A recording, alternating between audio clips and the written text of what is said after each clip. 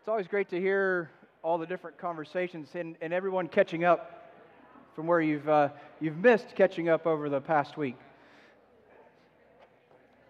My suggestion might be that, hey, if you guys are only catching up for those 5 minutes a week, maybe you should share phone numbers or something. I mean, just so that's I'm only saying so you can continue the conversation over a cup of coffee. And I think it's great because I do believe that fellowship is one of the elements of worship that specifically listed out in Acts 2:42 of our time together as a family of God. And that fellowship is because I honestly believe that each one of us, because we each have the Spirit of God in us, we bring a presence of God in close proximity to another person. And that in itself is relational in how we can continue to lift one another up and pray for one another and continue to love God's children. We are in our 5th week of the Bibology series. If you're new with us, Bibology I thought was a made-up word. I thought that I made it up, but I guess I didn't. Someone else made it up before me. However, I don't believe that many people use it. Bibology basically meaning the study of the Bible, the study of the Scriptures. And the series is more about giving us an oversight or some perspectives to look at or to consider as we're studying Scripture. Now, I'm expecting that in the midst of this series, we are reading and studying our Bibles. I did not start off with that caveat, but I've just expected that that's something that we do. If you haven't been, let this be your command to start reading your Bibles. Now you have enough information thus far to begin reading even some of those difficult passages. Because as we started with the message series, we recognize there's some things that we enter into the study of Scripture. There's some ideas and some values that we have to adhere to whenever we approach Scripture that really do help us whenever we are trying to understand difficult passages or trying to understand the true spirit of God's Word. And we began the first week of talking about the sovereignty of God, that God is sovereign, that He is in control all the time of all things. Nothing happens outside of His permission. That's a good thing to remember as we're reading through Scripture.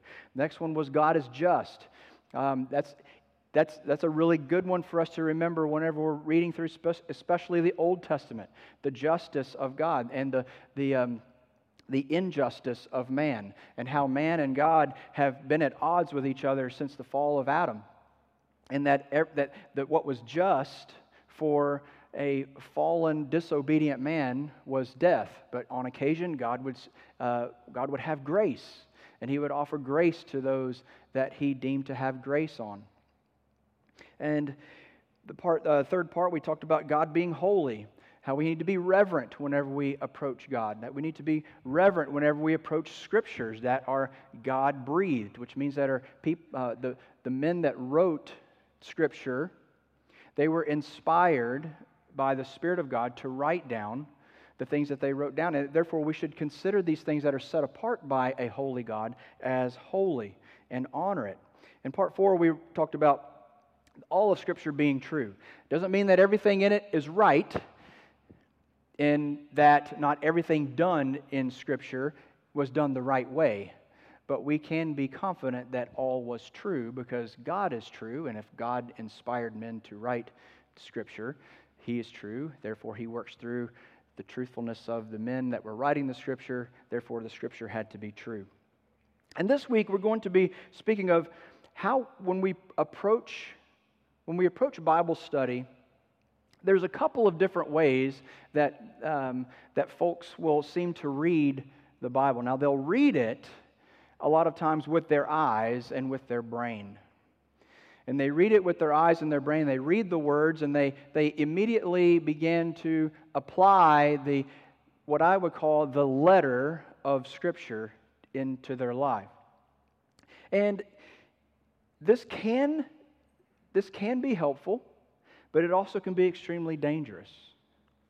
And the reason that it's dangerous is, let me give you an example that I think is probably very close to our thoughts this morning, being that tomorrow is July the 4th, our Independence Day.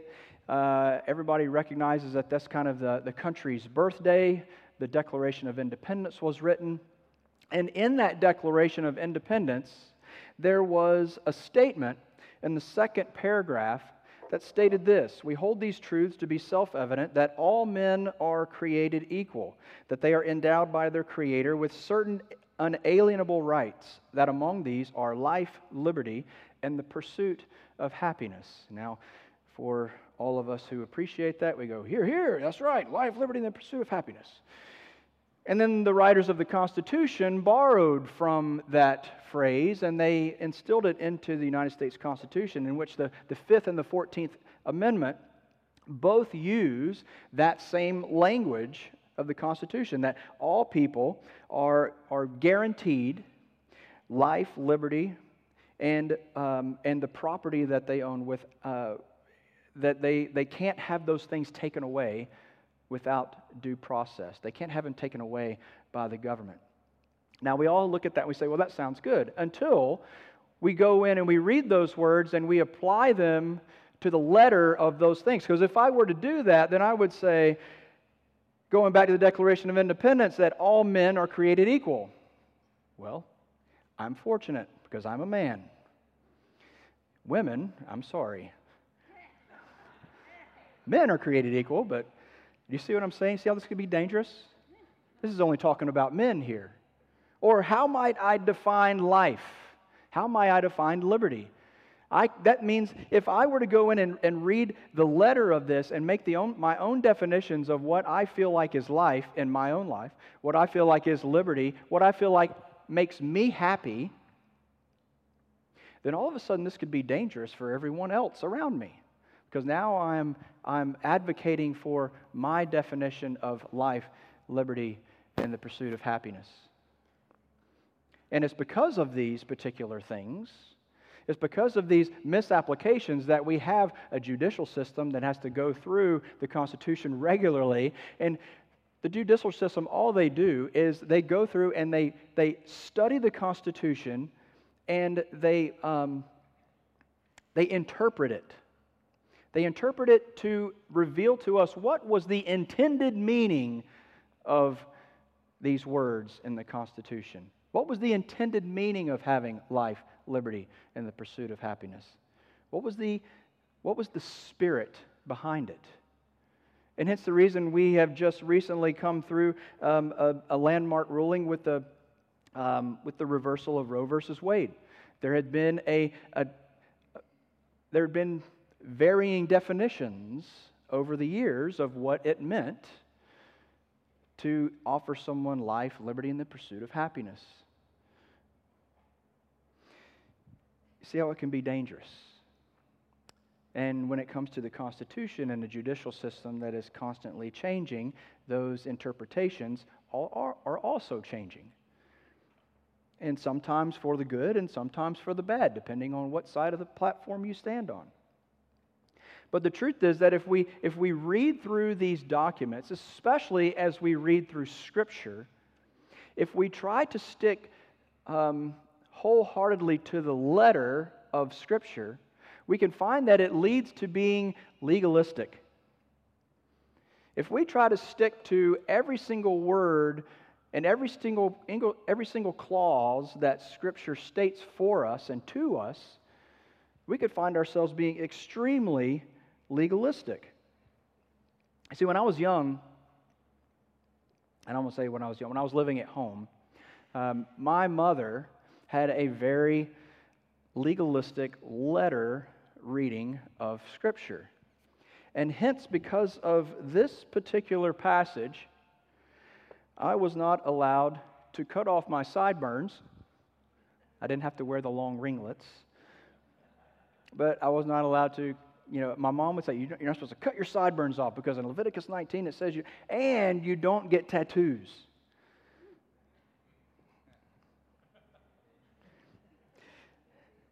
So you could imagine her frustration when I was 30 and I had my first tattoo. And we can find that we follow these things to the letter, to the legalism of the law. So that is why we have these Orthodox Jews today, and they see these things that are coming down under their hats. That's their hair. They don't shave the sides of their heads. Because of this passage right here. Don't cut off the hair on the sides of your heads or mar the edge of your beard. Don't make gashes on your bodies for the dead or put tattoo marks on yourselves. I am the Lord. Well, is that what the Scripture actually said? Well, sure, that's what the letter of it said. But what God was getting at was that you're moving into, I'm taking you into a nation that practices pagan worship. And in these pagan worship, in these worship ceremonies, these people who do not honor me as God do these things. They shave the sides of their head. God bless every man and woman, or every man that entered into the military, because they just have broken every single one of those, shaving the sides of their heads.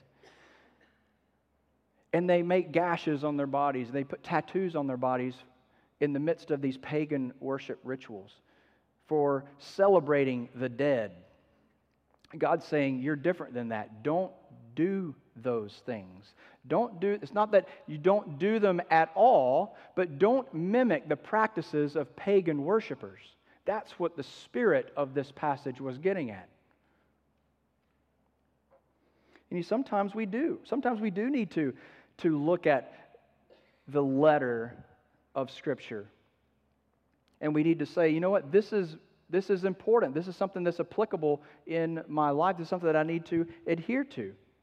Things like don't murder. Things like don't commit adultery. Don't steal. We can all agree that those are actually good things to adhere to, right?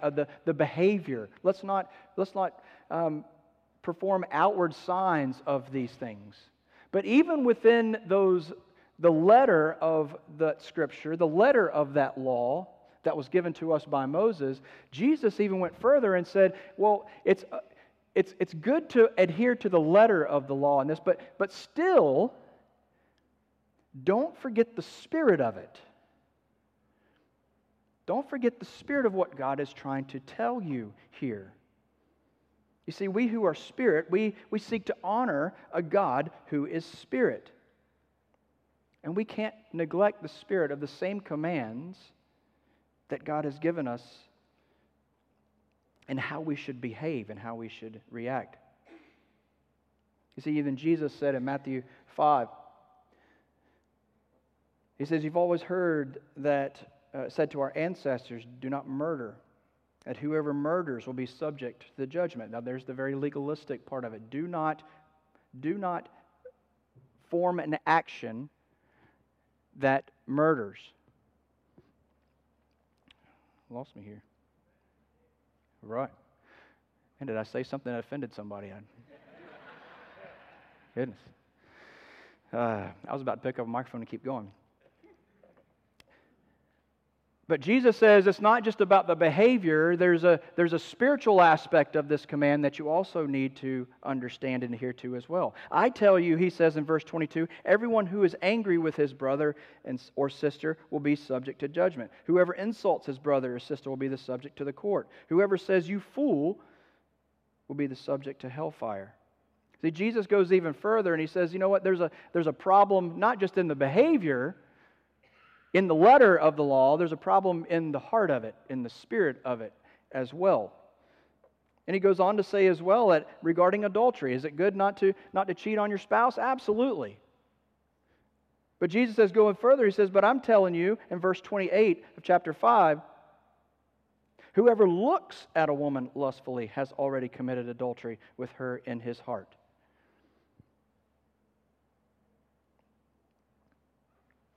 The letter or the spirit? Or sometimes is it a combination of both? One thing we have to be certain of is we have to be able to discern when we are reading Scripture, are these things that we should apply to ourselves and our own personal behavior? Or is this a spiritual teaching that God is trying to impress upon us?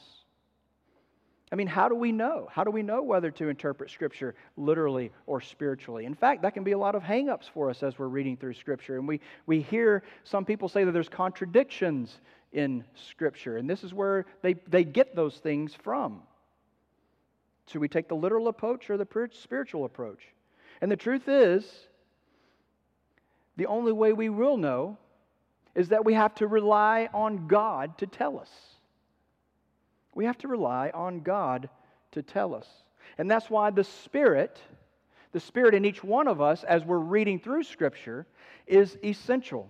And prayer is vital. You know, to read through Scripture as a book, as a textbook or a history book, or as a set of instructions. I don't even like that acronym, Basic Instructions for Before Leaving Earth. That was a big thing whenever I was a kid going through VBS. They said Bible stood for Basic Instructions Before Leaving Earth. So I'm going, oh, this is a big rule book. I guess I've got to follow all of this. But as I grew older, I'm going, there's no way that I could follow all of this. There's got to be something underlying within the character of God in Scripture that I'm missing, because I'm reading what I should do, but yet I'm not understanding spiritually how I should be transformed to be more like God. See, we can't just read through Scripture with our eyes, comprehend it with our minds. We need to be asking the Lord. It needs to be a constant prayer as we're reading Scripture. Father, what is it that you truly want to reveal to me in this teaching? Is it a way that I need to shift my behavior, or is it a way that I should shift my thinking? Is it a way that I should shift my heart towards something? Paul gives us an example of how we can miss the spirit of Scripture. In Deuteronomy, God gives Moses a set of laws. And in that set of laws, he writes this one particular line. He says, "Do not muzzle an ox while it treads out the grain." Now, if we read that word for word and keep the literal interpretation of it, we're going, God really cares about oxes. And in some cases, people would look at that and they would specifically attribute that only to their beasts of burden. They would feel like, well, this is what God's taught, and they carry that particular behavior forward without realizing that God's trying to tell you something even greater and deeper within that statement. And Paul, fortunately, gives us a deeper insight into that particular Scripture. He says, it's written in the law of Moses, do not muzzle an ox while it treads out the grain. But is God really concerned about the oxen? Isn't He really saying this particular statement for our sake? Absolutely. This is written for our sake. He's talking about people here, because he who plows ought to plow in hope. He who threshes should thresh in hope of sharing the crop. If we have sown spiritual things, he's talking about himself. If we have shown spiritual things to you, is it too much that we reap material benefits from you? Now, to give a picture of what Paul is talking about, as what they would do is they would harness an ox on what was called the threshing room floor. When they were threshing wheat, when they were separating the wheat from the chaff, an ox would walk around this pole, and as he's walking around either with his feet or by dragging a large board or a stone, would drag it over the wheat and thresh out the wheat, separate it from the wheat and the chaff. And what God is saying in the literal sense is, look, let the ox eat while he's working. Don't keep him from enjoying a little bit of the proceeds of the work that he's producing for you. And Paul's saying, look, this wasn't about the ox all along. This is about each one of us, that whenever we work, we also work with the expectation that God's going to provide, that hope still resides in the midst of our work, that we are going to share in the crop, that we're going to share in the resources and in the proceeds as we are obedient to doing the work of the Lord. And for Paul, his particular application was that he was telling the folks that, hey, look, we've been here serving you. It's okay if you pay us, if you give us something to eat.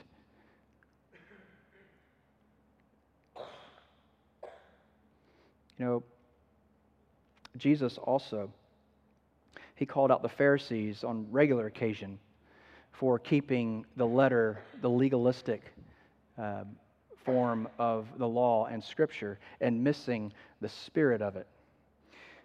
Jesus speaks to the Pharisees in Matthew chapter 23. He says, "Woe to you, scribes and Pharisees, you hypocrites! You pay 1/10 of mint and dill and cumin, yet you have neglected the more important matters of the law, justice, mercy, and faithfulness. These things should have been done without neglecting the others. You blind guides, you strain out a gnat, but gulp down a camel." You see, what the Pharisees were doing is they took the tithe, to the nth degree. Not just with tithing their income, not just tithing their first fruits, their vegetables and flocks, but they tithed everything. If you brought it into your house, you tithe from that. Jesus was saying that they even went as far as tithing their spices. Could you imagine going through your spice cabinet and you've got to pick out 10% of that and give it to the Lord? Everything in your house, everything that you own, 1/10 of that belongs to the Lord. And Jesus is saying, you know what? You've kept that letter of the law. You've kept the legalistic interpretation of Scripture. But yet, the more important things, the spirit of what I have been trying to teach you, the heart change, the heart and the spiritual values and characteristics of God, like loving justice, being merciful to others, being faithful, those things you've completely neglected. And I think sometimes, we can be guilty of that as well. We start reading through Scripture and we pick out things that we feel like we all of a sudden need to change our behavior to follow this particular thing in Scripture, that God is calling me to do this particular thing, rather than recognizing what is God trying to teach me here. And maybe He is asking us to change our behavior, but through the Spirit and prayer, that's the only way that we're going to come to realize what it is in heart, what He's trying to teach us. So just as we went back to the Leviticus passage, we're shaving off the sides of your head and making gashes on your arms and tattoo marks and things like that, how that could be taken literal and legalistic. But yet, other things like the Pharisees were doing, neglecting justice and mercy and faithfulness. They pick and choose. They do the behavior, but they fail to allow their spirit to be transformed. And we're guilty of that as well. I think all of us are, in a sense. When you think about the legalistic things, the ritualistic things that we do, we'll wear a cross around our neck, or some of us get it tattooed on our arm. Don't tell Mom. We'll make sure that we're in church every Sunday to worship the one true God. We tell our kids about Jesus and that Jesus was God, Jesus is God. There is only one true God. And then we tell them about the magic of Christmas. Or if you want something, you wish upon a star. You see, the action, the behavior, the legalistic stuff we often do very well. But the spiritual things we struggle with. You see, if we don't apply the spirit of Scripture as we're reading through it, we're just going through the motions. We're going to miss the heart of the matter. And that's what God wants us to take away. Because we realize that whenever we study Scripture, and Jesus was one that I believe revealed this better than anyone, that reading Scripture, not just the New Testament, but even in the Old Testament, because that's what Jesus taught from, He said, studying Scripture is a heart game. It's not a head game. We have to read it in heart and spirit, not just for knowledge, not just for history. Let me introduce you to a man, a very prominent New Testament and Bible scholar. His name is Bart Ehrman. Bart Ehrman is the professor of religious studies at UNC Charlotte, a very highly decorated Bible professor. His early study and his early focus was on biblical textual criticism. Now, that's a big fancy word to say that he was comparing and criticizing Scripture to look for inadequacies and discrepancies within Scripture. That was what his main study was early. But yet he became this highly decorated professor of the Bible. And he still is. He actually is. He's actually the professor of religious studies right now. He's got 30 books that he's written. Some of them including Misquoting Jesus, Jesus Interrupted, God's Problem, Forged, How Jesus Became God, and The Triumph of Christianity. He sold more than 2 million books on the New York Times bestseller list, and they've been translated into 27 languages. Bart Ehrman is also an atheist. And you're probably scratching your head and go, what? How in the world can you be a Bible professor and have he's hired by institutions over and over again to speak on theology and scriptural interpretation. But he doesn't shy back to say that he is an atheist.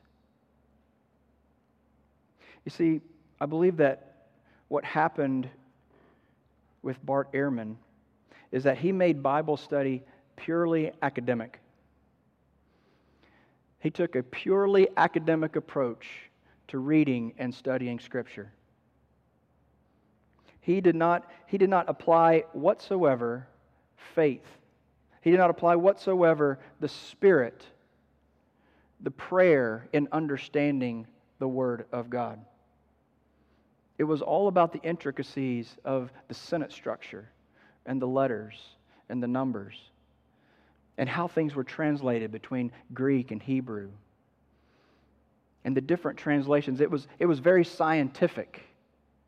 You would say that Dr. Ehrman was very legalistic in his approach to Scripture. And he missed the entire point. In fact, he once was a follower of Jesus Christ and through his study renounced his faith.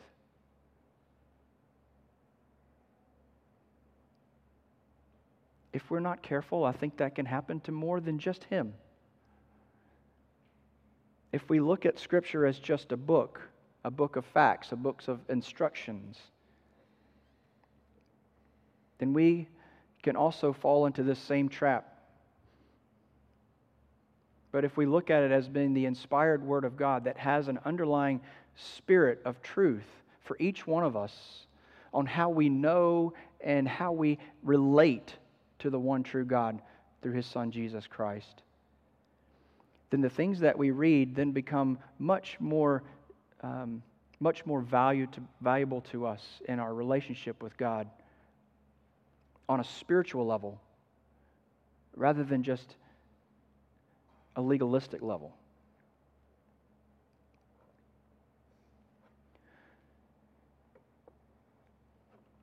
Paul says in 2 Corinthians chapter 3, verse 4 through 6, he said, "Such is the confidence we have through Christ before God." Paul puts Jesus Christ right squarely in the center of this statement.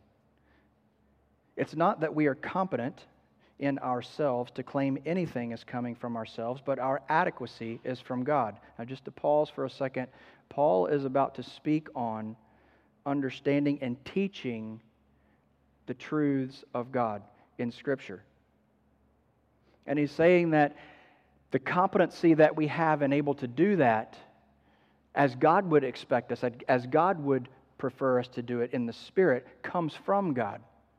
And it comes from our relationship with Jesus Christ. See, we're not competent to do that in ourselves. We don't have the human capacity to think, to understand, to dissect this and get it right according to what God wanted us to know without applying our relationship with God, without applying the Spirit of God that He's given us through Christ. Verse 6, but He has made us competent to be ministers of a new covenant, not of the letter, but of the Spirit. For the letter kills, but the Spirit gives life. Following the letter of the law brings death.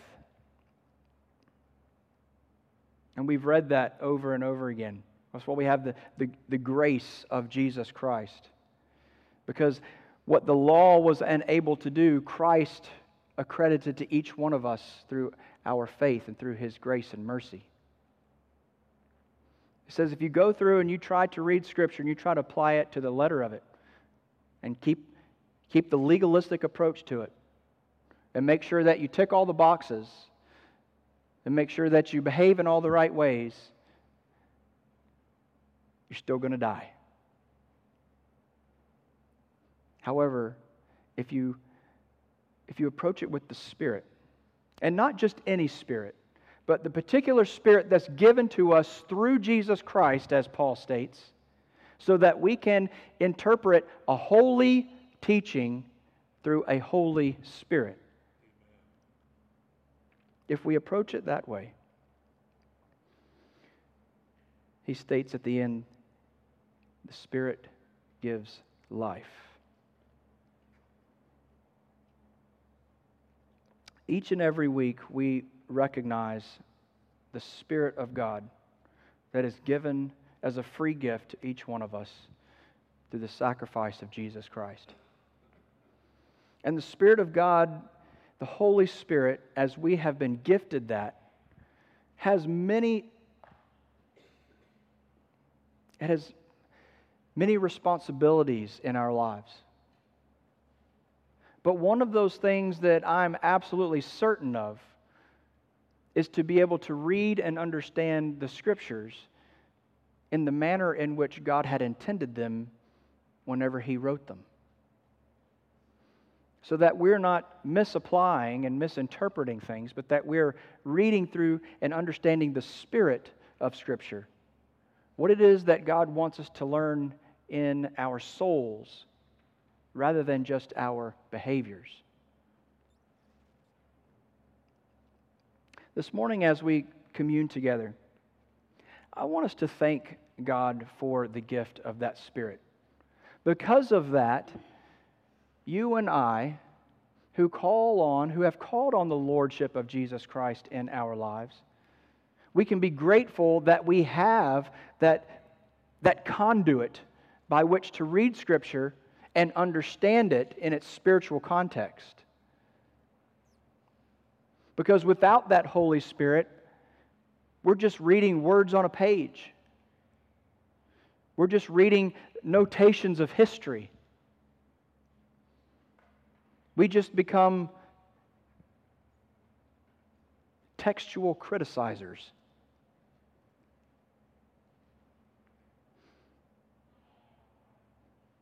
And we have to remember that approaching Scripture like that by the letter of it, just as Dr. Ehrman and many like him, it's going to bring death.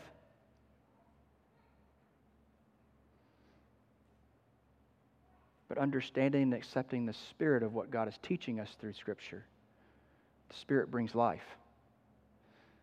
And we'll see the words that are encapsulated in the canon of Bible start to jump out at us, not in our eyes and in our brains, but in our hearts.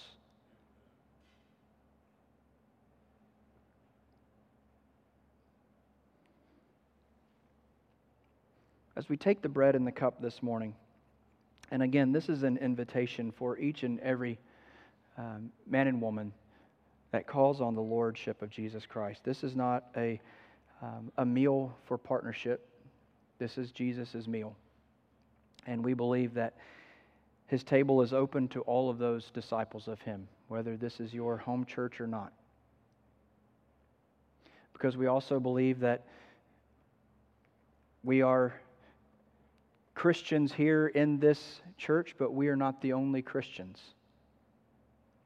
And everyone that follows the Lordship of Jesus Christ, everyone that has made them their King and Savior, they have the Spirit of God in them. And for each one of us to have that Spirit of God in us, we can thank God, not just with words, but in our spirits. Be grateful for the transformation of His Scripture. Be grateful for the interpretation of Scripture in its intended form that's offered to each one of us from spirit to spirit.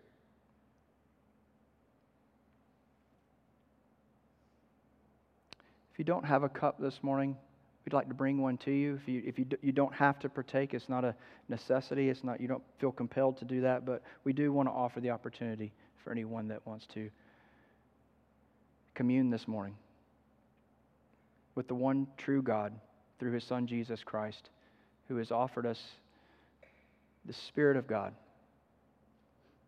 so that when we read His Word, we understand and we are transformed in the ways that He intended